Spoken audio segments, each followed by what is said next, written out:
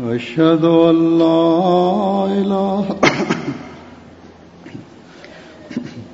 أشهد أن لا إله إلا الله وحده لا شريك له وأشهد أن محمدا عبده ورسوله أما بعد فأعوذ بالله من الشيطان الرجيم بسم الله الرحمن الرحيم الحمد لله رب العالمين الرحمن الرحيم مالك يوم الدين إياك نعبد وإياك نستعين اهدنا الصراط المستقيم صراط الذين أنعمت عليهم غير المغضوب عليهم ولا الضالين.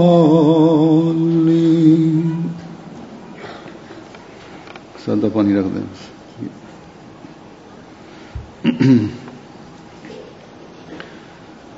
ایک زمانہ تھا کہ عورت کو اس کا جائز مقام نہیں دیا جاتا تھا. مسلمانوں میں بھی باوجود اس کے کہ اللہ تعالی قرآن کریم میں عورت کے حقوق قائم کرتا ہے، اس کا مقام ایسا تھا کہ مثلا ایک بیوی کی حیثیت جیسا کہ حضرت مسیح موعود علیہ الصلوۃ والسلام نے فرمایا ہے ایسی تھی کہ اسے پاؤں کی جوتی سمجھا جاتا تھا. بلکہ اب بھی بعض ممالک میں، مسلمان ممالک میں اور تیسری دنیا کے ممالک میں، غریب ملکوں میں، چاہے مسلمان ہیں یا عیسائی ہیں، عورت کی کوئی حیثیت نہیں ہے. بعض معاشروں اور خاندانوں میں بالکل ایک حقیر سی چیز عورت کو سمجھا جاتا ہے.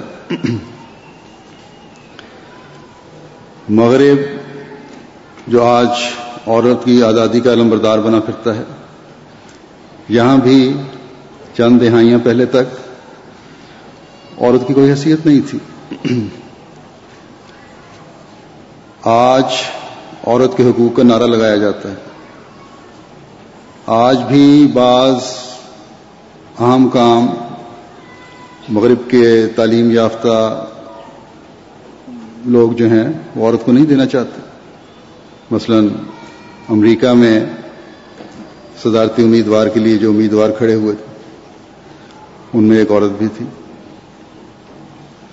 اور اس کے خلاف بھی یہ عذر پیش کیا جاتا رہا کہ یہ کس طرح ہو سکتا ہے کہ امریکہ کی صدر ایک عورت بن جائے. گو اس تاثر کو زائل کرنے کے لیے بعد میں بہت کوششیں کی گئیں، پردہ ڈالنے کی کوشش کی گئی، لیکن حقیقت میں ایک بہت بڑا طبقہ وہاں کے لوگوں کا بھی اس بات کے خلاف ہے کہ امریکہ میں عورت کبھی صدر بنے. اب بظاہر امریکہ بڑا ترقی یافتہ ملک کہلاتا ہے اور شہری آزادی اور حقوق کے بارے میں بڑے کھلے دل و دماغ کا مالک کہلاتا ہے، لیکن یہ برداشت نہیں ہو سکا کہ عورت وہاں کی صدر بن سکے، حکومت کی سربراہ بن سکے. اسلام کی تعلیم تو کھلی ہے. اسلام کی تعلیم نے تو عورت پر بعض کاموں کی پابندیاں ہیں. اس لیے نہیں کہ یہ کام وہ کر نہیں سکتی یا اس کے حقوق سلب کیے جائیں، بلکہ اس لیے کہ خدا تعالی نے مرد اور عورت کے کاموں میں تقسیم کر دی ہے کہ یہ کام مرد نے کرنے ہیں اور یہ کام عورت نے کرنے ہیں، لیکن حقوق کے لحاظ سے دونوں برابر ہیں. اگر اسلام سے پہلے کی جو عرب معاشرہ تھا اس کی تاریخ ہم دیکھیں تو پتہ چلتا ہے کہ کیا ظالمانہ سلوک عورت سے کیا جاتا تھا. وہی ظالمانہ سلوک کچھ دہائیاں پہلے مغرب میں بھی عورت سے کیا جاتا تھا، بلکہ اب بھی جب موقع ملتا ہے تو کیا جاتا ہے. اس لیے یہاں گھریلو ناچاتیاں اور طلاقوں کی تعداد بہت زیادہ ہے. بیوی کی حیثیت سے تو عورت اس عرب معاشرے میں بہت سے حقوق سے محروم تھی، لیکن بیٹی کی حیثیت سے بھی بعض قبیلے اور لوگ ایسے تھے جو اس سے بہت برا سلوک کرتے تھے، اور ایسے سلوک کے نظارے پیش ہوتے ہیں تاریخ میں کہ جو رونگٹے کھڑے کرنے والے ہیں. حضرت صلی اللہ علیہ وسلم نے آ کر ان حقوق کو قائم کیا. عورتوں کا جو حق ورثہ ہے اس کو قائم فرمایا، ان کو برابری کے حقوق دلوائے. آج نئی نسل کو شاید یہ سمجھ نہ آئے اور بہت سارے نئے آنے والوں کو بھی سمجھ نہ آئے کہ اس بنیادی حقوق سے محرومی کس طرح ہو سکتی ہے. اس لیے حضرت صلی اللہ علیہ وسلم کے زمانے کے عربوں کے جو رسم و رواج تھے ان کو بھی میں مختصراً بیان کر دیتا ہوں. بعض قبیلوں میں دستور تھا کہ بیوہ عورت جو ہے وہ فوت شدہ خاوند کی وراثت کا درجہ رکھتی تھی، اور باقی جائیداد کی طرح وہ بھی قریبی رشتہ داروں میں تقسیم کی جاتی تھی، اور ستیلا بیٹا تک جو تھے اس کے حقدار ہوتے تھے، ان کو وراثت میں بانٹی جاتی تھی. پھر اس ستیلے بیٹے کی مرضی ہے، چاہے تو خود اس سے شادی کر لے، چاہے ویسے رکھ لے، اور اگر خود شادی نہیں کرنی تو پھر کسی اور سے اپنی مرضی سے، نہ کہ عورت کی مرضی سے، جہاں وہ بیٹا چاہتا تھا شادی کر دیتا تھا. اللہ تعالیٰ تو اللہ تعالیٰ نے اس بات سے سخت مناہی فرمائی ہے اس بات کی کہ کیونکہ وہ عورتیں جو تمہاری ستیلی مائیں ہیں تمہارے باپوں کی بیویاں ہیں، اس لیے وہ تمہاری مائیں ہیں اور اس وجہ سے وہ تم پر حرام ہیں. اور یقیناً یہ فعل انتہائی گندا اور غصہ دلانے والا ہے اور بہت بری رسم ہے. پھر اللہ تعالیٰ قرآن کریم میں فرماتا ہے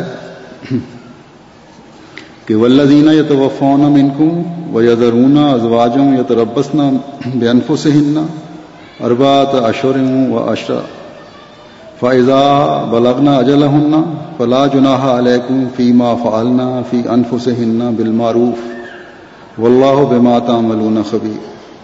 اور تم میں سے جو لوگ وفات دیے جائیں اور بیویاں چھوڑ جائیں تو وہ بیویاں 4 مہینے اور 10 دن تک اپنے آپ کو روکے رکھیں، پس جب وہ اپنی مقررہ مدت کو پہنچ جائیں تو پھر وہ عورتیں اپنے متعلق معروف کے مطابق جو بھی کریں اس بارے میں تم پر کوئی گناہ نہیں، اور اللہ اس سے جو تم کرتے ہو ہمیشہ باخبر رہتا ہے. بس یہاں عورت کو آزادی دی گئی ہے اس آیت میں کہ خاوند کی وفات کے بعد عدت کا وقت گزر جانے پر وہ شادی کا فیصلہ کرے. اور پھر فرمایا کہ رشتہ دار اور عزیز جو ہیں اس کی شادی میں روک نہ بنے، بلکہ حدیث میں ہے کہ بیوہ جو ہے اپنا ولی بھی خود مقرر کر سکتی ہے. تو یہ آزادی ہے جو اس وقت کے رسم و رواج کو توڑ کر عورت کی قائم کی گئی. پھر اسلام نے سب سے پہلے عورت کو ورثے کا حقدار بنایا. چنانچہ قرآن کریم میں لڑکیوں کو ماں باپ کے ورثے کا حقدار قرار دیا گیا، بیویوں کو خاوند کے ورثے کا حقدار قرار دیا گیا، ماؤں کو بچوں کے ورثے کا حقدار قرار دیا گیا. اگر ان میں سے کوئی جائیداد چھوڑ کر ماں باپ سے پہلے فوت ہو جاتا ہے تو اس صورت میں مائیں اس کی حقدار بن جاتی ہیں. پھر بعض صورتوں میں بیٹیوں کو یا بہنوں کو بھائیوں کا وارث قرار دیا گیا. اسلام سے پہلے کسی مذہب نے عورت کے اس طرح حقوق قائم نہیں کیے. خاوند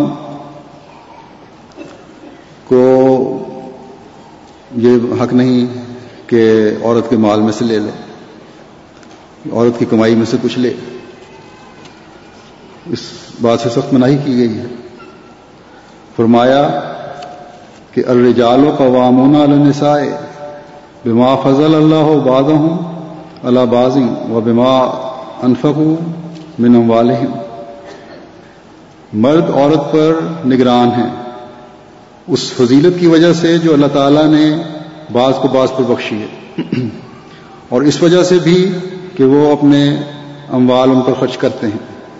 یعنی مرد کو فضیلت ہے اس لیے کہ وہ گھر کے نگران بنائے گئے ہیں، دوسرے اس لیے کہ گھر کا خرچ جو ہے وہ مرد نے چلانا ہے.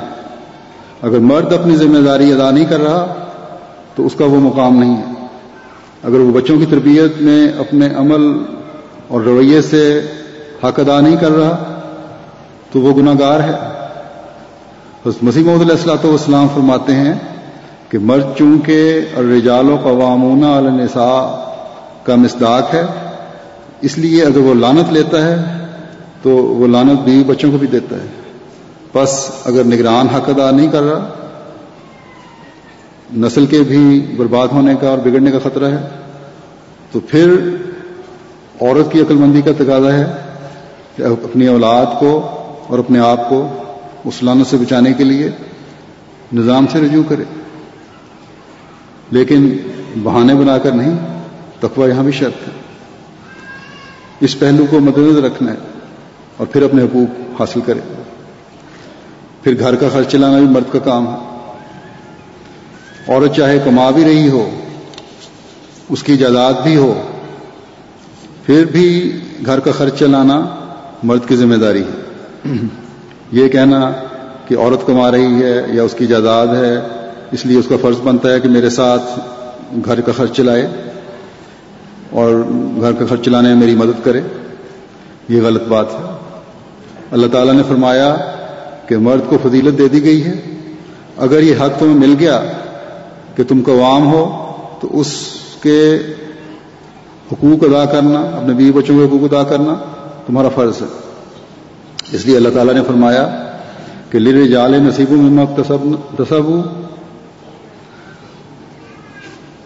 وللنساء نصیب مما اکتسبوا. یعنی جو کچھ مرد نے کمایا ہے اس میں سے ان کا حصہ ہے، اور جو عورتیں کمائیں ان میں سے ان کا حصہ ہے. یہ بتا کر مردوں کو کہہ دیا، واضح کر دیا ان پر کہ تم اپنی ذمہ داری ادا کرو جو اللہ تعالیٰ نے تمہاری لگائی ہے. بس دیکھیں وہی عورت جو وراثت سمجھی جاتی تھی، اسے اپنے فیصلے کرنے کا بھی اختیار نہیں دیا گیا تھا. اس کو اتنے حقوق دیے گئے کہ مرد کو حکم دے دیا گیا کہ اس کے مال پر نظر نہ رکھو.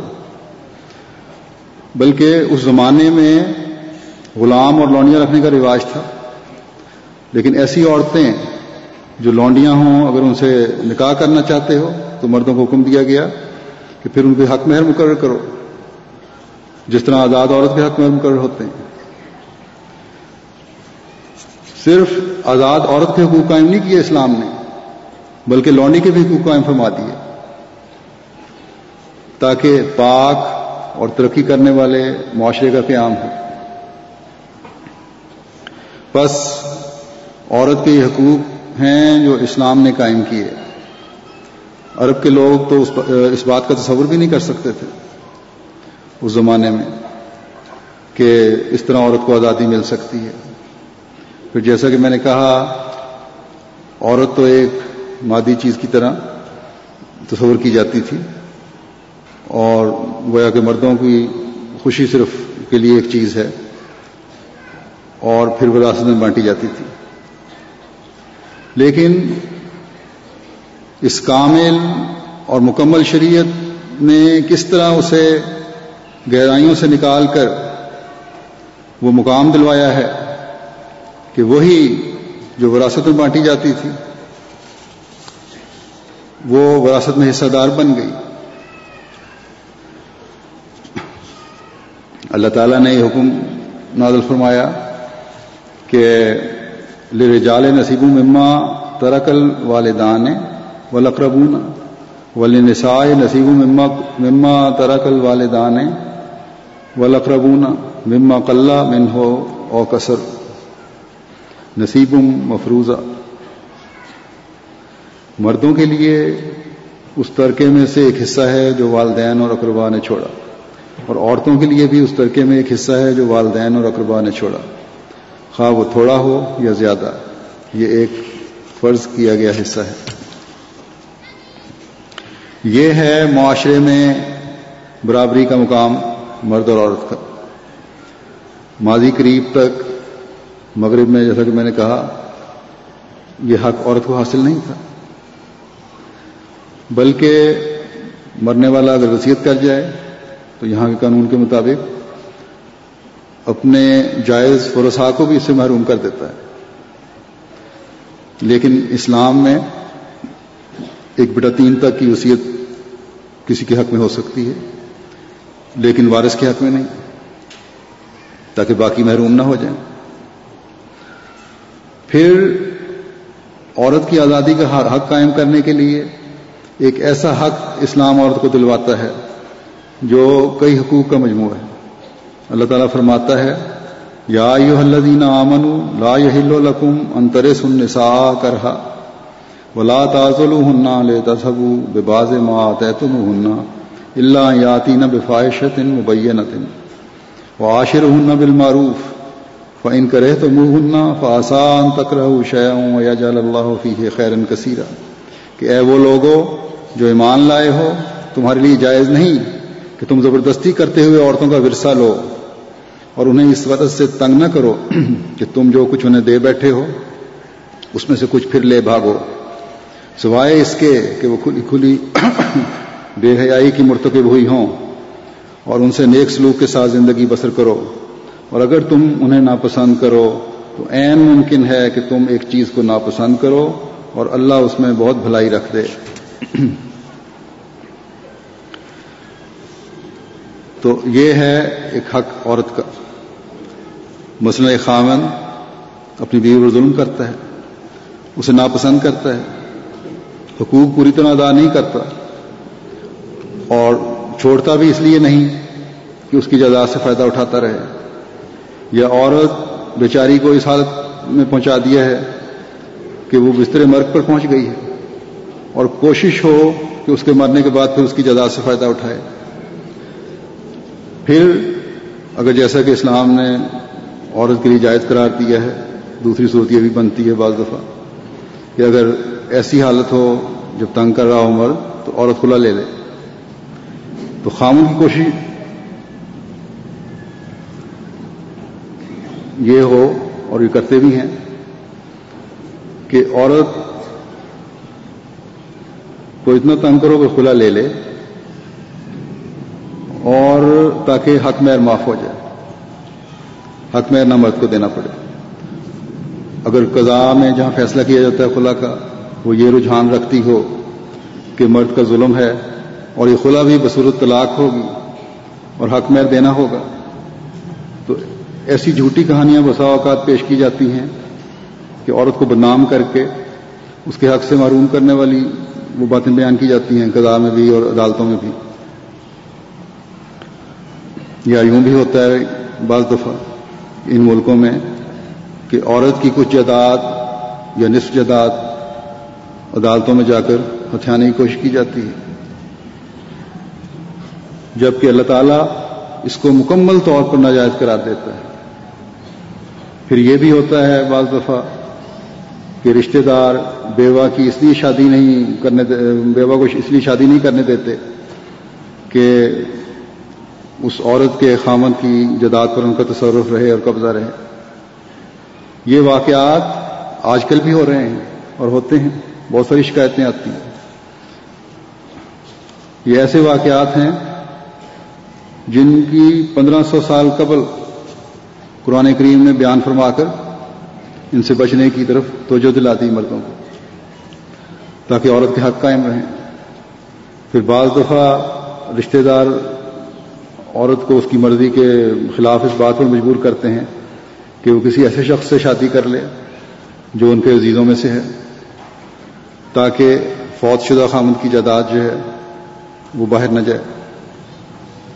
خامند بعض دفعہ غلط طریقے سے عورت کی جائیداد ہتھیار لیتے ہیں، جیسا پہلے ہی بیان کیا ان ملکوں میں بھی ہوتا ہے قانونی کارروائیاں کر کے.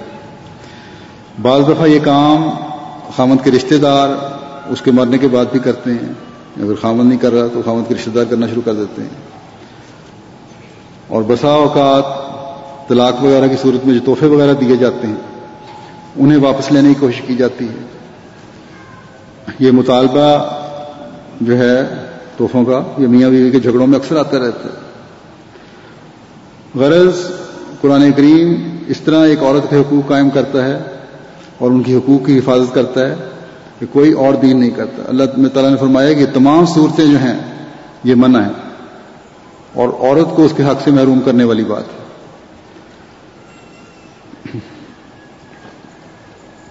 اس کو عورت کو اس کی بیوگی یا طلاق کے بعد اپنی مرضی کی شادی کرنے کا بھی حق ہے جیسا کہ میں نے پہلے ہی بتایا. لیکن عورت کا نکاح کیونکہ بغیر ولی کے نہیں ہو سکتا، اس لیے اگر ایسی روکیں کھڑی ہو جائیں تو خلیفہ وقت کے پاس عورت درخواست کر سکتی ہے، اور اگر عذر جائز ہو تو خلیفہ وقت ولی بن سکتا ہے یا ولی مقرر کر سکتا ہے یا وکیل مقرر کر سکتا ہے.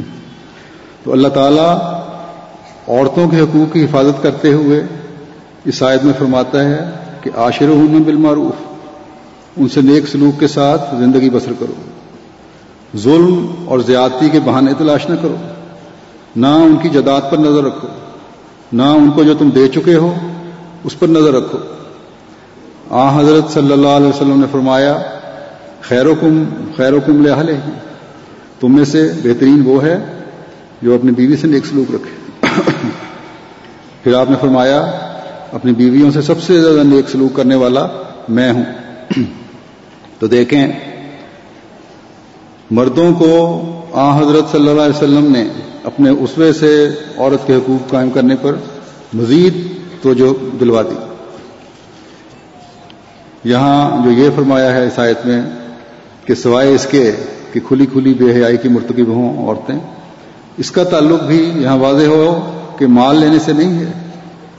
یعنی یہ نہیں کہ اگر عورت کوئی کسی کھلی بے حیائی کی مرتکب ہو رہی ہے تو مرد ان کے مال پر قبضہ کر لیں، بلکہ اس بات کا تعلق پہلی آیات میں جو باتیں بیان کی گئی ہیں ان سے ہے کہ اگر عورت بے حیائی کی مرتکب ہو رہی ہو تو اس کو گھروں میں روک سکتے ہو. اور پھر صرف الزام لگا دینا کافی نہیں عورت پر اس کی بے حیائی پر، بلکہ گواہ پیش کرنے ہوں گے، اور اس کا بھی ایک لمبا طریقہ کار ہے.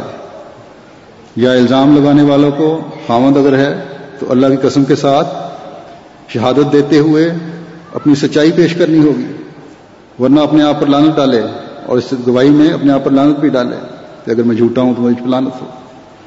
اسی طرح عورت کو اس کے رد کے لیے اس طرح قسم کے ساتھ اپنی سچائی کی گواہی دینی ہے. تو دونوں طرف حقوق قائم کیے گئے ہیں. تو بہرحال یہاں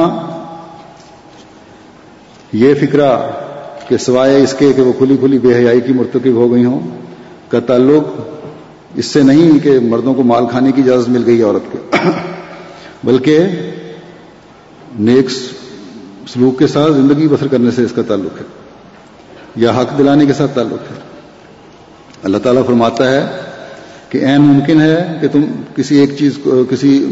تم ایک چیز کو ناپسند کرتے ہو، لیکن اللہ تعالیٰ نے اس میں بھلائی رکھی ہو۔ تم ایک عورت کو ناپسند کرتے ہو، اللہ تعالیٰ نے تمہارے لیے اس میں بھلائی رکھی ہو۔ اس لیے سوائے اس کے کہ واضح اور کھلی بے حیائی تم ثابت کر سکو یا کرو، بلا وجہ عورت پر الزام لگا کر نہ اسے تنگ کرنے کی کوشش کرو، نہ اس وجہ سے اسے اپنی چیز سے جو اس عورت کی ملکیت ہے محروم کرنے کی کوشش کرو، اور نہ ہی اس کا جو حق تم پر بنتا ہے اس سے اسے محروم رکھنے کی کوشش کرو۔ ذرا سی بات پر جو مرد عورت کو تنگ کرتے ہیں یا انہیں طلاق دینے کی دھمکیاں دیتے ہیں، یہاں اللہ تعالیٰ نے اس بات سے بھی عورت کا حق محفوظ رکھتے ہوئے مرد کو نصیحت فرما دی۔ بس جس پہلو سے بھی دیکھیں، اسلام عورت کے حق کی حفاظت کرتا ہے۔ یہ حقوق کی حفاظت اس قدر ہے کہ کوئی عورت جو مسلمان ہے اس بات پر قرآن کریم کے لائے ہوئے احکامات کا شکر ادا نہیں کر سکتی، اور کسی دوسری کتاب میں اور شریعت میں اس حد تک عورت کے حقوق کی حفاظت نہیں کی گئی کہ صرف حقوق ہی قائم نہیں کیے، بلکہ مرد کو حکم دیا ہے کہ عورت کی غلطیوں اور کمزوریوں سے صرف نظر کرو، اور صرف صرف نظر ہی نہیں بلکہ ان سے شفقت اور مہربانی کا سلوک کرو۔ اور یہ شفقت اور پیار کا سلوک صرف کسی بات پر خوش ہو کر نہیں کرنا، بلکہ اگر تم انہیں ناپسند بھی کرتے ہو تب بھی کرو۔ بس یہ وہ اعلیٰ معیار ہے جو اسلام نے عورت کا حق قائم کرتے ہوئے مقرر فرمایا ہے۔ جیسا کہ میں نے اسلام سے پہلے کے حالات مختصراً بتائے تھے، ان حالات میں اس حق کی طرف نہ صرف مردوں کو توجہ دلانا بلکہ اس حق کو قائم فرمانا حضرت صلی اللہ علیہ وسلم اور خدا تعالیٰ کا ایک مسلمان عورت پر ایک عظیم احسان ہے۔ عرب کے لوگ آپ کے اس عمل اور عورت کا حق قائم کرنے کی کوشش کو دیکھ کر بعض دفعہ ٹھوکر کھا جاتے تھے۔ عورتیں بھی یہ دیکھ کر کہ ہمارا حق قائم کروانے والا کوئی ہے دلیر ہو گئی تھی۔ حضرت عمر رضی اللہ تعالیٰ عنہ کا واقعہ ہے، کہتے ہیں میری بیوی میرے معاملات میں دخل دیتی تھی تو میں نے اسے ڈانٹا کہ تو کون ہے میرے معاملے میں دخل دینے والی۔ عرب جو ہیں اس عورت کو تسلیم نہیں عورت کے اس حق کو تسلیم نہیں کر سکتے کبھی کہ عورتیں مردوں کو مشورہ دیں۔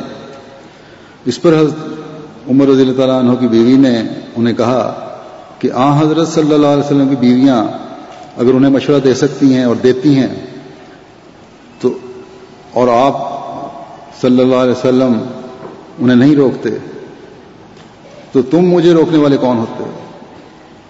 تو یہ جرت حضرت صلی اللہ علیہ وسلم نے اپنی تعلیم اور عمل سے عورتوں میں پیدا کی تھی۔ پھر عرب عورتوں کے معاملے میں عرب جو تھے عورتوں کے معاملے میں اتنے سخت تھے کہ اگر عورت سے غلطی ہو جائے تو مار پیٹ لیتے تھے۔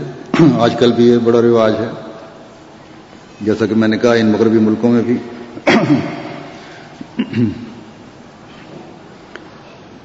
کئی عورتیں مردوں کے سلوک کے بارے میں مجھے لکھتی ہیں اور بعض اپنے مردوں کے خوف سے خامدوں کے خوف سے صرف اتنا لکھتی ہیں کہ یہ ہمارے حالات ہیں، ماریں کھا کھا کر ہم تنگ آ گئی ہیں۔ بچوں پر بھی اب اس کا اثر پڑنا شروع ہو گیا، لیکن آپ کو ہم صرف دعا کے لیے لکھ رہے ہیں، میرے خامد کو یہ پتہ نہ چلے کہ میں نے یہ خط آپ کو لکھا ہے، کیونکہ اگر پتہ لگ گیا تو اس کی اصلاح تو ہوگی نہیں، بل اس کے بجائے کہ اصلاح ہو مجھے مزید مار کھانی پڑے گی کہ میں نے شکایت کی ہے. تو بہرحال یہ رواج عربوں میں بڑا عام تھا. حضرت صلی اللہ علیہ وسلم کو جب علم ہوا تو عورتوں کی آزادی اور ان کے حقوق کے سب سے بڑے علمبردار تو آپ ہی تھے. آپ نے فرمایا عورتیں خدا کی لونڈیاں ہیں، تمہاری لونڈیاں نہیں، ان کو مت مارو. اسلام کی ابتدا تھی، تربیت کا دور تھا. اس بات پر جب مردوں کو مجبوراً نرمی دکھانی پڑی تو عورتیں اور زیادہ دلیر ہو گئیں اس بات پر. گھروں میں پھر عورتوں نے سختی کرنی شروع کر دی. ایک نئی طرز کا فساد پیدا ہو گیا کیونکہ تربیت کی کمی تو عورتوں میں بھی تھی. پچھلے بدلے بھی انہوں نے اتارنے شروع کر دیے اس بات پر. حضرت عمر رضی اللہ تعالیٰ عنہ جو ذرا جوشیلے تھے، آپ نے ایک دن حضرت صلی اللہ علیہ وسلم کی خدمت میں حاضر ہو کر عرض کیا کہ آپ نے ہمیں عورتوں کو مارنے سے منع فرما دیا. اور وہ اس بات پر بڑی دلیر ہو گئی ہیں. اب اس نافرمانی کی وجہ سے گھر میں اور طرح کے فسادات شروع ہو گئے ہیں.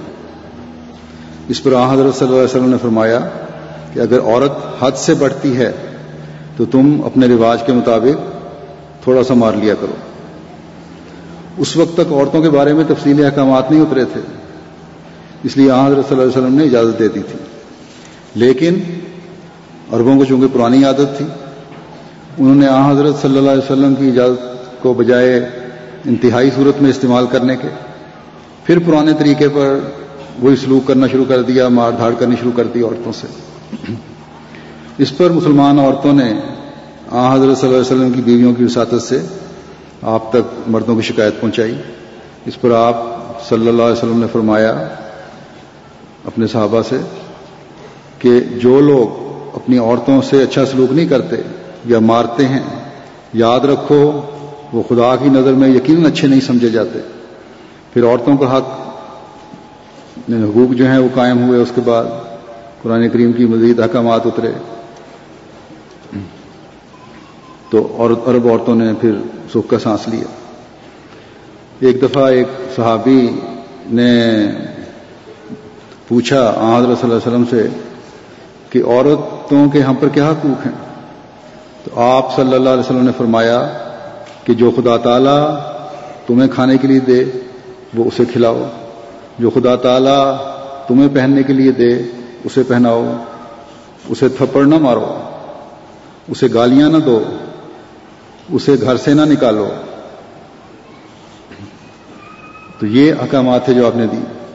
تو میری یہ بات مرد بھی سن رہے ہیں، ذرا اپنے جائزے لیں کیونکہ بہت سارے کیس اس طرح کے آنے لگ گئے ہیں اب، اور اصلاح کی طرف توجہ کریں اپنی.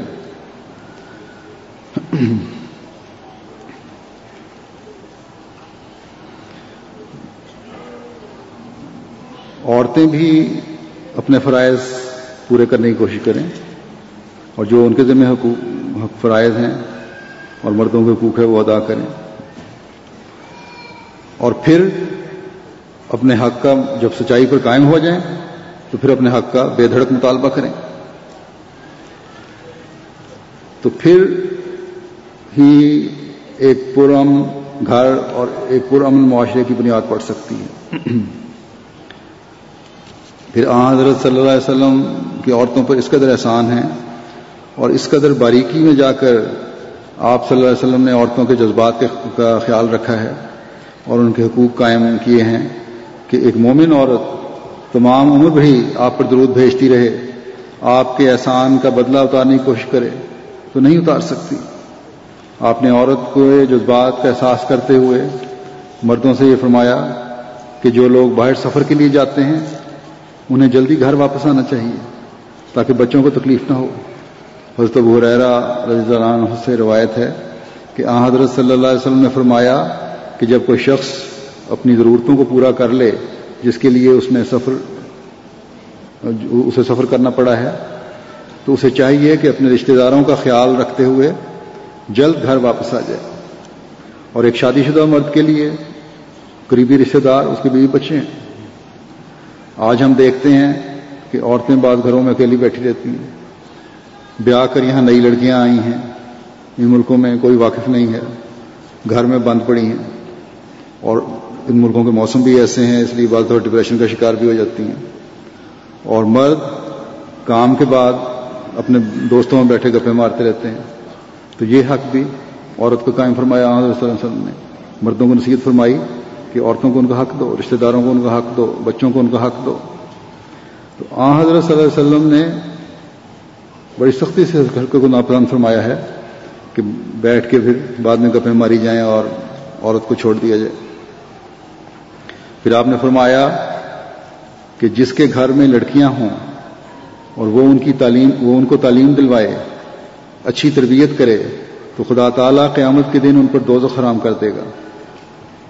اس بات کو اگر عربوں کی اس حالت کے تناظر میں دیکھیں جس کے بارے میں قرآن کریم نے لکھا ہے کہ جب انہیں لڑکی کی پیدائش کی خبر پہنچتی تھی تو ان کے چہرے سیاہ ہو جاتے ہیں، بعض بڑا غم کرنے لگ جاتے ہیں، اور یہ لوگ بعض ان میں ایسے تھے جو اپنی لڑکیوں کو زندہ درگور کر دیتے تھے، زندہ دبا دیتے تھے۔ روایات میں ایسے ہی ایک واقعے کا ذکر ملتا ہے جو ایک باپ نے اپنی بیٹی کو زندہ زمین میں دبانے کا یا کنویں میں پھینکنے کا کیا تھا۔ وہ واقعہ حضرت صلی اللہ علیہ وسلم کو سنا رہا تھا۔ اس نے حضرت صلی اللہ علیہ وسلم کو بتایا کہ میری ایک بیٹی تھی،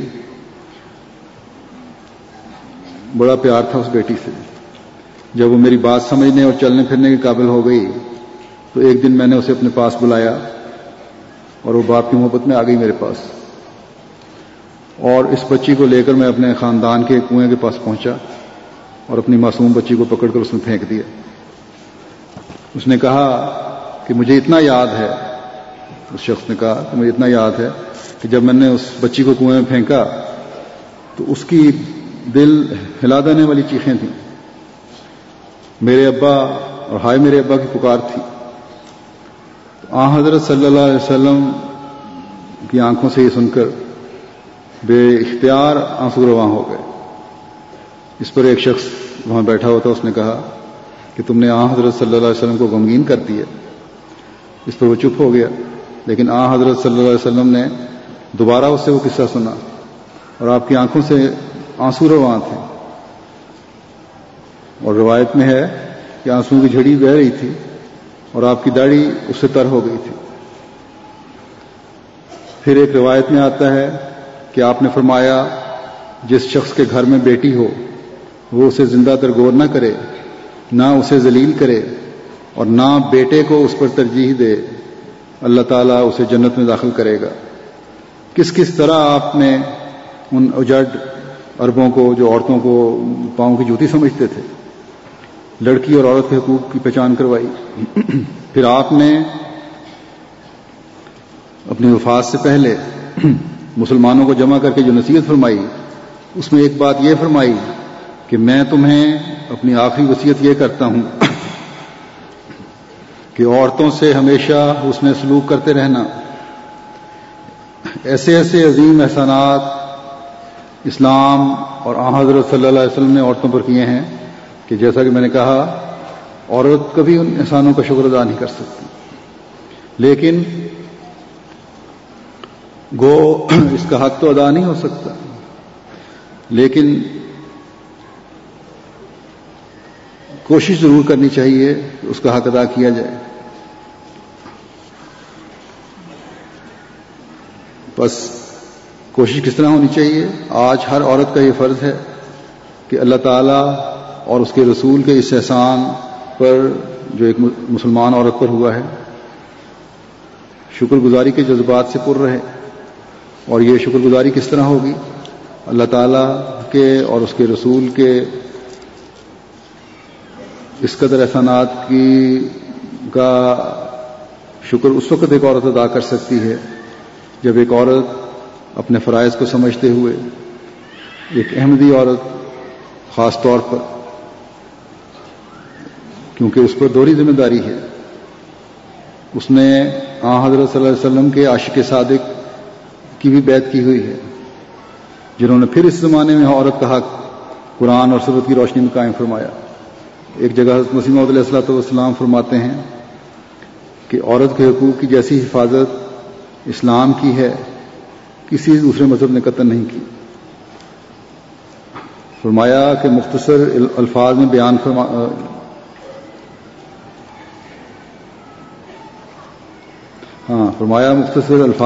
فرما دیا ہے وَلَهُنَّ مِثْلُ الَّذِي عَلَيْهِنَّ کہ جیسے مردوں پر عورتوں کے حقوق ہیں ویسے ہی عورتوں کے مردوں پر ہیں۔ بعض لوگوں کا حال سنا جاتا ہے کہ ان بیچاریوں کو پاؤں کی جوتی کی طرح جانتے ہیں اور ذلیل ترین خدمات ان سے لیتے ہیں، گالیاں دیتے ہیں، حقارت کی نظر سے دیکھتے ہیں، اور پردے کا حکم ایسے ناجائز طریق سے برتتے ہیں کہ ان کو زندہ درگور کر دیتے ہیں۔ پردے کا حکم تو ہے ایک عورت کے لیے، اور اس کی پابندی کرنا بھی عورت کا لیے ضروری ہے، لیکن بعض لوگ عورت کو گھر سے باہر نہیں نکلنے دیتے، یا اس طرح سختی سے اس کا منہ لپیٹتے ہیں کہ اس کے لیے چلنا مشکل ہو جاتا ہے۔ تو اگر سر ڈھانپا جائے، حجاب پورا لیا جائے، لباس ٹھیک طرح ہو جس سے زینت ظاہر نہ ہوتی ہو، تو یہ پردہ ہے جو حقیقت میں ہر احمدی عورت کو کرنا چاہیے، اس کی ایک پہچان اس سے نظر آتی ہو۔ عام عورت اور احمدی عورت میں ایک فرق ہونا چاہیے، لیکن دوسری طرف جو سختی ہے اس سے بھی بچنے کا حکم ہے۔ پھر فرمایا کہ چاہتے ہیں کہ بیویوں سے چاہیے کہ بیویوں سے خاوند کا ایسا سلوک ہو جیسے دو حقیقی اور سچے دوستوں کا ہوتا ہے۔ انسان کے اخلاق فاضلہ اور خدا سے تعلق کی پہلی گواہ تو یہی عورتیں ہوتی ہیں، اگر انہی سے اس کے تعلقات اچھے نہیں ہیں تو پھر کس طرح ممکن ہے کہ خدا سے صلح ہو؟ رسول اللہ صلی اللہ علیہ وسلم نے فرمایا ہے خیرکم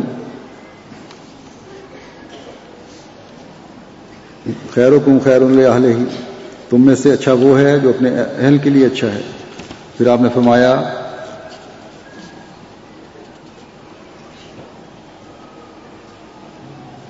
کہ بیوی کے ساتھ جس کے عمدہ چال چلن اور معاشرت اچھی نہیں وہ نیک کہاں؟ دوسروں کے ساتھ نیکی اور بھلائی تب کر سکتا ہے جب وہ اپنی بیوی کے ساتھ عمدہ سلوک کرتا ہو اور عمدہ معاشرت رکھتا ہو، نہ یہ کہ ہر ادنا بات پر زد و کوب کرے۔ پس دیکھیں کس طرح مردوں کو نصیحت کر کے آپ نے عورت کے حقوق کی ادائیگی کی طرف توجہ دلائی ہے۔ جیسا کہ میں نے کہا، اب عورت کا ایک احمدی عورت کا فرض بنتا ہے کہ ان حقوق کے قائم ہونے کی شکر گزاری کے طور پر اپنے فرائض پورے کریں۔ اللہ تعالیٰ نے قرآن کریم میں مومن عورتوں اور مردوں کو ان کے فرائض کی طرف توجہ دلائی ہے۔ بعض احکامات میں عورتوں کو مخاطب کر کے فرمایا ہے، بعض احکامات میں مرد اور عورت دونوں کو مخاطب کر کے فرمایا ہے، بعض احکامات صرف مومنین کے لیے ہیں، لیکن عورتیں بھی اس میں شامل ہوتی ہیں، صرف مومنین کا لفظ استعمال ہوا ہے۔ بس ان احکامات پر عمل کرنا جو قرآن کریم میں دیے گئے ہیں ایک احمدی عورت کے فرائض میں شامل ہے، اور اس کی طرف ہر احمدی عورت کو توجہ دینی چاہیے۔ اس پہلی بات تو جو آپ کے فرائض میں داخل ہے ایک احمدی عورت کے کس طرح آپ شکر گزاری کر سکتی ہیں، یہ ہے کہ عبادت کی طرف توجہ دیں۔ اللہ تعالیٰ نے انسان کے مقصد پیدائش جو بتایا وہ عبادت ہے۔ یہ نہیں فرمایا کہ مرد عبادت کریں اور عورتیں نہ کریں، بلکہ عورتوں کو عبادت کی طرف اسی طرح توجہ دلائی ہے جس طرح مردوں کو توجہ دلائی ہے۔ سب سے بڑی شکر گزاری یہی ہے، جو اس بات کی طرف توجہ کرتے ہوئے اللہ تعالیٰ کی عبادت کرنے والی ہو وہی حقیقی شکر گزار ہے۔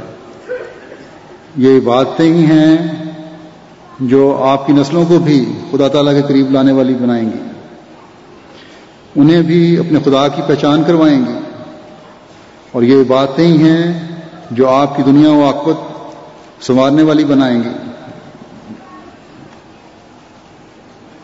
آپ کی دعائیں اور صدقات ہیں جو مردوں کی طرف سے ملنے والی بہت سی ابتلاؤں اور پریشانیوں سے آپ کو بچاتی ہیں، بس اس طرف بہت توجہ دیں۔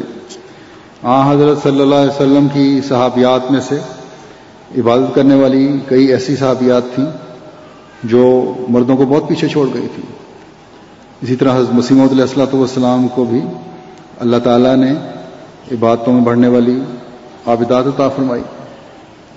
بس پہلی بات تو یہ کہ اللہ تعالیٰ سے ذاتی تعلق پیدا کرنے کے لیے اپنی عبادت کے معیار بلند کرتے چلے جانے والے بنے، اور اس کی بہت زیادہ ضرورت ہے۔ پھر اللہ تعالیٰ کے دوسرے احکامات ہیں جن کا قرآن کریم میں ذکر ہے، ان پر عمل کرنا بھی ضروری ہے۔ بس ہر عورت کو یہ سمجھنا چاہیے کہ اللہ تعالیٰ کی عبادت کی طرف توجہ، قرآن کریم پڑھنے کی طرف توجہ، اور اس میں دیے گئے احکامات کو سمجھنا اور ان پر عمل کرنا ہر عورت پر فرض ہے، ہر احمدی عورت پر فرض ہے۔ بلکہ عورتیں قرآن کریم پر غور کرنے والی اور اس کے احکامات پر عمل کرنے والی ہوں گی تو زیادہ احسن رنگ میں جماعتی ترقی میں کردار ادا کر سکتی ہیں، کیونکہ ان کی گودوں میں پلنے والے بچے بھی پھر اسی رنگ میں رنگین ہوں گے جس میں وہ ہیں۔ بس اس طرف بہت توجہ دیں۔ بعض دفعہ حیرت ہوتی ہے بعض عورتوں کی باتیں سن کر یا خطوں میں پڑھ کر کہ ہم نے تو فلاں نیک کام کی طرف توجہ کی تھی یا ہم کرنا چاہتی تھیں، جماعت سے تعلق رکھنا چاہتی ہیں، اجلاسوں پر جانا چاہتی ہیں، قرآن کریم کے احکامات پر عمل کرنا چاہتی ہیں، لیکن ہمارے خامد ہمارے راستے میں روک بن جاتے ہیں۔ حالانکہ ان عورتوں میں سے اکثریت ایسی عورتوں کی ہوتی ہے کہ جو دنیاوی معاملات ہیں اس میں وہ مردوں کے سامنے کھڑی ہو جاتی ہیں، دین کے حق لینے کے لیے کیوں کھڑی نہیں ہو سکتی؟ یہ نفس کے بہانے ہوتے ہیں، اس سے بچنا چاہیے۔ اگر اللہ تعالیٰ کے اپنے پر احسانوں کی جگالی کرتی رہیں تو کبھی یہ بہانے نہ بنائیں۔ پھر بس ہمیشہ یاد رکھیں کہ دین کے معاملے میں ہمیشہ ایک احمدی عورت کو غیرت دکھانی چاہیے، اور جن گھروں میں دین کی غیرت کے مظاہرے ہوں گے وہ گھر کبھی خدا تعالیٰ کی نعمتوں سے خالی نہیں ہوں گے۔ اسلام کی تاریخ ایسے واقعات سے بھری پڑی ہے جہاں عورتوں نے دین کے مقابلے میں دنیا کو ہیش سمجھا۔ حضرت عمر کے قبول اسلام کا بھی مشہور واقعہ ہے۔ آپ کے اسلام لانے کی وجہ بھی ایک عورت بنی تھی جس نے مرنا گوارا کر لیا، جس نے اپنے بھائی کے مقابلے پر کھڑے ہو کر زخمی ہونا گوارا کر لیا اور زخمی ہو گئی، لیکن اپنے خامد اور دین کی تعلیم دینے والے کو بچا لیا۔ اور پھر حضرت عمر کی بہن کا یہی زخم اور خون جو تھا حضرت عمر کے دل کی نرمی کا باعث بن گیا، اور نتیجتاً آپ کے اسلام قبول کرنے کا باعث بنا۔ بس اگر مصمم ارادہ اور پختہ ارادہ ہو تو عورتیں انقلاب لانے کا باعث بن جاتی ہیں۔ آج کل کی دنیا میں دین کی تعلیم کا حصول اسی طرح عورت کے لیے ضروری ہے جس طرح مردوں کے لیے ضروری ہے، اور اللہ تعالیٰ کے فضل سے جو عورتیں اور لڑکیاں اس طرح توجہ کرتی ہیں ان کی کوششوں کے بہترین پھل لگتے ہیں۔ بعض دفعہ جب مجھے یہ اجازت لی جاتی ہے کہ لجنہ میں مردوں کو لیکچر دینے کے لیے اجازت دی جائے کیونکہ عورتیں اس قابل نہیں، تو عورتوں کو اس قابل بننا چاہیے کہ مردوں کے پر انحصار نہ کریں وہ، بلکہ خود ان کا علم ایسا ہو کہ وہ آگے پڑھا سکیں۔ اور جو کوشش جن جماعتوں نے اور جن لجنات نے کوشش کی ہے اللہ تعالیٰ کے فضل سے اللہ تعالیٰ نے ان کی مدد کی ہے۔ حضرت صلی اللہ علیہ وسلم نے فرمایا ہے کہ بعض دفعہ ایک حدیث میں آتا ہے کہ بعض دفعہ عورت کے مشورے جو ہیں مرد سے زیادہ صائب ہوتے ہیں، زیادہ بہتر ہوتے ہیں۔ چنانچہ ہم دیکھتے ہیں کہ صلح حدیبیہ کے وقت آپ صلی اللہ علیہ وسلم کی حرم جو تھیں ام سلمہ رضی اللہ تعالیٰ عنہا، ان کا مشورہ تھا جس کی وجہ سے حضرت صلی اللہ علیہ وسلم کا یہ غم دور ہوا کہ صحابہ اطاعت نہیں کرتے۔ جب صلح حدیبیہ ہوئی تو صحابہ کے خیال میں بعض ایسی شرائط پر صلح ہوئی جو کہ ایک عام آدمی کی حیثیت سے اور پھر عرب مزاج کے لحاظ سے ان کی غیرت ان شرائط کو گوارا نہیں کر رہی تھی. صلح کی شرائط پر دستخط کے بعد جب آن حضرت صلی اللہ علیہ وسلم نے فرمایا کہ اپنی قربانیاں ذبح کرو، تو باوجود آپ کے 3 دفعہ یہ ارشاد فرمانے کے صحابہ اپنی جگہ پر بیٹھے رہے اور انتہائی غم کی حالت میں بیٹھے رہے. صحابہ کے غم کی حالت اس لیے تھی کہ یہ شرائط مسلمانوں کی کمزوری پر دلالت کرتی تھی جن شرائط پر صلح ہوئی تھی، جبکہ وہ صحابہ جو تھے وہ تو اپنے بہادری کے جوہر دکھانے کے لیے آئے تھے اور اس کے لیے بےتاب تھے. لیکن جو فتح اللہ تعالیٰ کا نبی دیکھ رہا تھا وہ صحابہ کو نظر نہیں آ رہی تھی. بہرحال صحابہ کی قربانی کے حکم پر جب کسی قسم کا جو آن علیہ وسلم نے صحابہ کو قربانی کا حکم دیا اور اس پر صحابہ کا کسی قسم کا رد عمل ظاہر نہ ہوا تو آن حضرت صلی اللہ علیہ وسلم کو بہت صدمہ پہنچا اور آپ صدمے کی حالت میں خیمے کے اندر گئے اپنے. حضرت ام سلمہ رضی اللہ تعالیٰ عنہا نے عرض کی جب آپ کی حالت دیکھ کر کہ صحابہ آپ کے صحابہ جو ہیں نافرمان نہیں ہیں بلکہ غم کی حالت میں ہیں، آپ کچھ کہے بغیر اپنی قربانی ذبح کر دیں اور سر منڈوا لیں. تو آپ نے باہر جا کر یہی کیا اور آپ کا یہ عمل کرنے پر صحابہ اس طرح لگے جس طرح سوتے سے جاگ گئے اور فوراً قربانیوں کے گلوں پر چھریاں پھرنے لگیں اور سر منڈوانے لگے. تو یہ ایک عورت کی انتہائی صائب مشورہ تھا جو دین بھی جانتی تھی اور صحابہ کے اخلاص و وفا کا بھی اسے پتہ تھا. اس کا گہرا مشاہدہ تھا کہ مسلمان آن حضرت صلی اللہ علیہ وسلم سے پیار کرتے ہیں. یہ عورت ہی تھی جس نے سب سے پہلے اسلام قبول کیا، یعنی حضرت خدیجہ. آپ نے صرف خامد ہونے کی حیثیت سے نہیں بلکہ مسلمان ہونے کی حیثیت سے بھی آپ کی مدد کے لیے مالی قربانی کی. یہ عورتیں ہی تھیں جو مردوں کو جہاد کرتے دیکھ کر حسد کرتی تھیں کہ ہم کس طرح اس ثواب میں شامل ہو سکتے ہیں، ہم کس طرح اس جہاد کا ثواب لے سکتے ہیں. اور آن حضرت صلی اللہ علیہ وسلم کی خدمت میں حاضر ہو کر پوچھا کہ کیا ان کے پیچھے ان کے گھروں کی نگرانی جو ہم کرتی ہیں ہم اس ثواب میں حصہ دار بن جائیں گے یا نہیں. پھر عورتیں ہی تھیں جن کے سامنے جب آن حضرت صلی اللہ علیہ وسلم نے مالی قربانی کی تحریک کرتے ہوئے حضرت بلال کو چادر پھیلانے کے لیے کہا تو مختلف قسم کے زیورات اور چیزیں اس چادر سے بھر کے ڈھیر لگ گئے اس چادر پر. یہ عورت ہی تھی جس کو نہ اپنے باپ کے مرنے کا غم تھا، نہ اپنے خامد کے مرنے کا غم تھا، نہ اپنے بھائی کے مرنے کا غم تھا. فکر تھی تو صرف یہ کہ آن حضرت صلی اللہ علیہ وسلم کیسے ہیں. اور جب آپ کو اپنی آنکھوں سے دیکھ لیا تو کہا مجھے کسی کے مرنے کا کوئی غم نہیں. بس یہ وہ عورتیں تھیں جو سمجھتی تھیں کہ ہمارے حقیقی حقوق دلانے والے، ہماری آزادی کا نعرہ لگانے والے تو اللہ تعالیٰ کے یہ رسول صلی اللہ علیہ وسلم ہیں جو ایسی پیاری تعلیم لے کر آئے ہیں جس نے ہمیں ایک مقام دلوا دیا.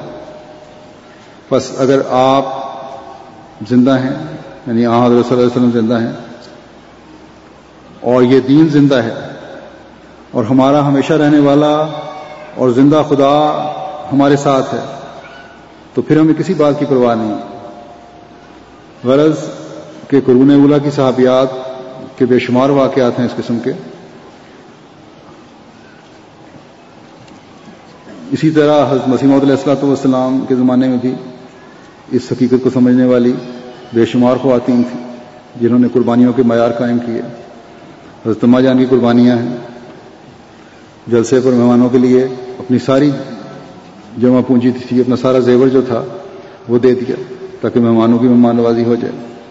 اور کسی قسم کا شکوہ یا فکر کا اظہار نہ ہوا، صرف اس لیے نہیں کہ میرے خامن کو ضرورت ہے بلکہ اس لیے کہ مسیح محمدی کے لنگر کے لیے مہمانوں کی مہمان نوازی کے لیے ضرورت ہے تاکہ مہمانوں کو کوئی پریشانی نہ ہو.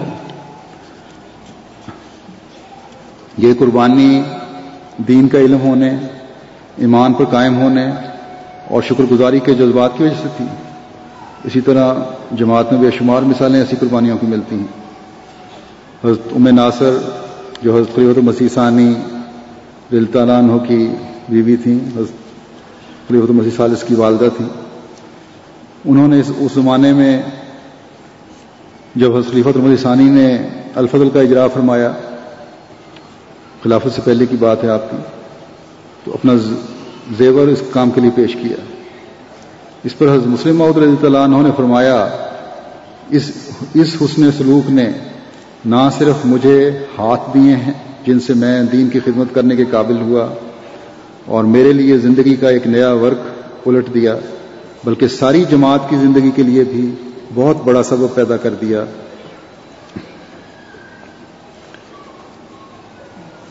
کیوں؟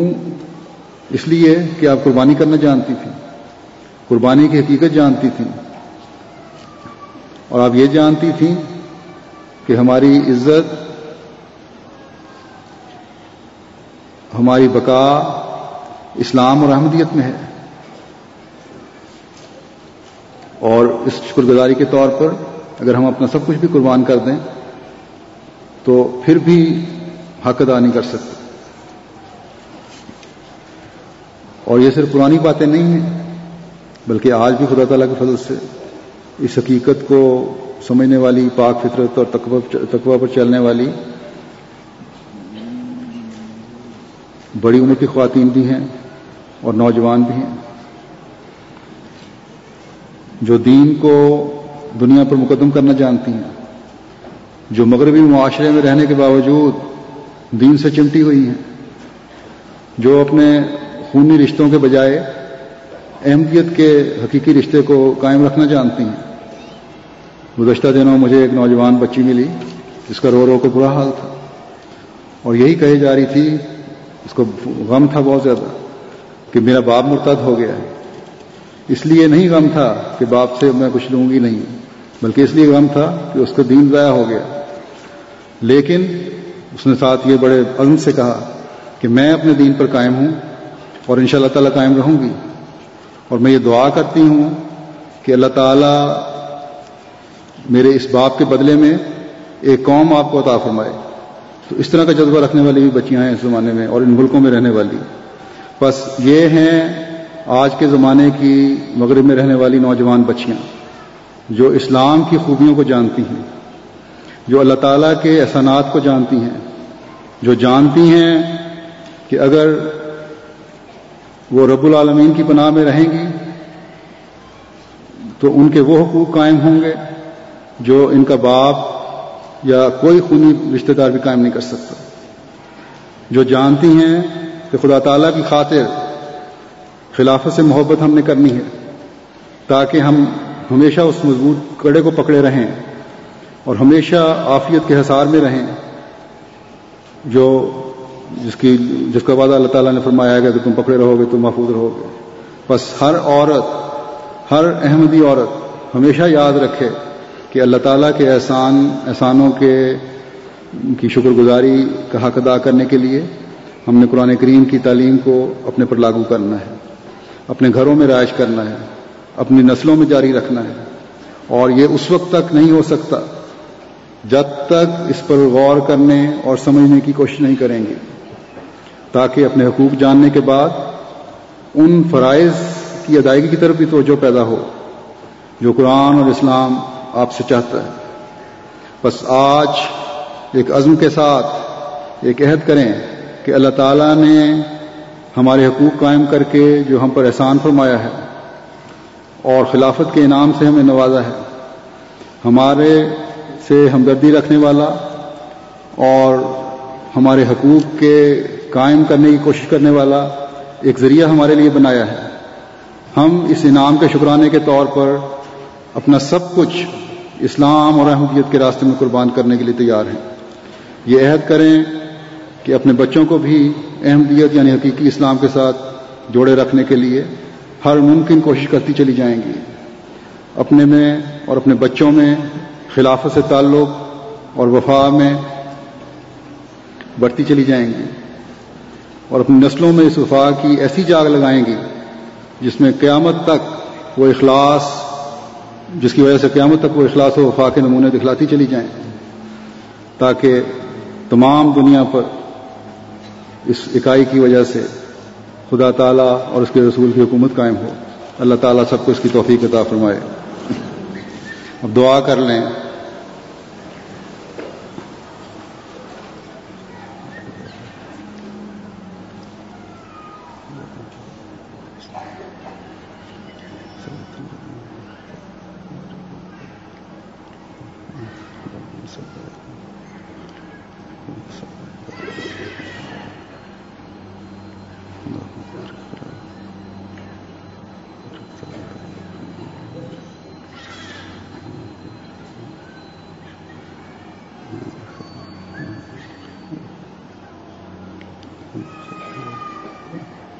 آمین۔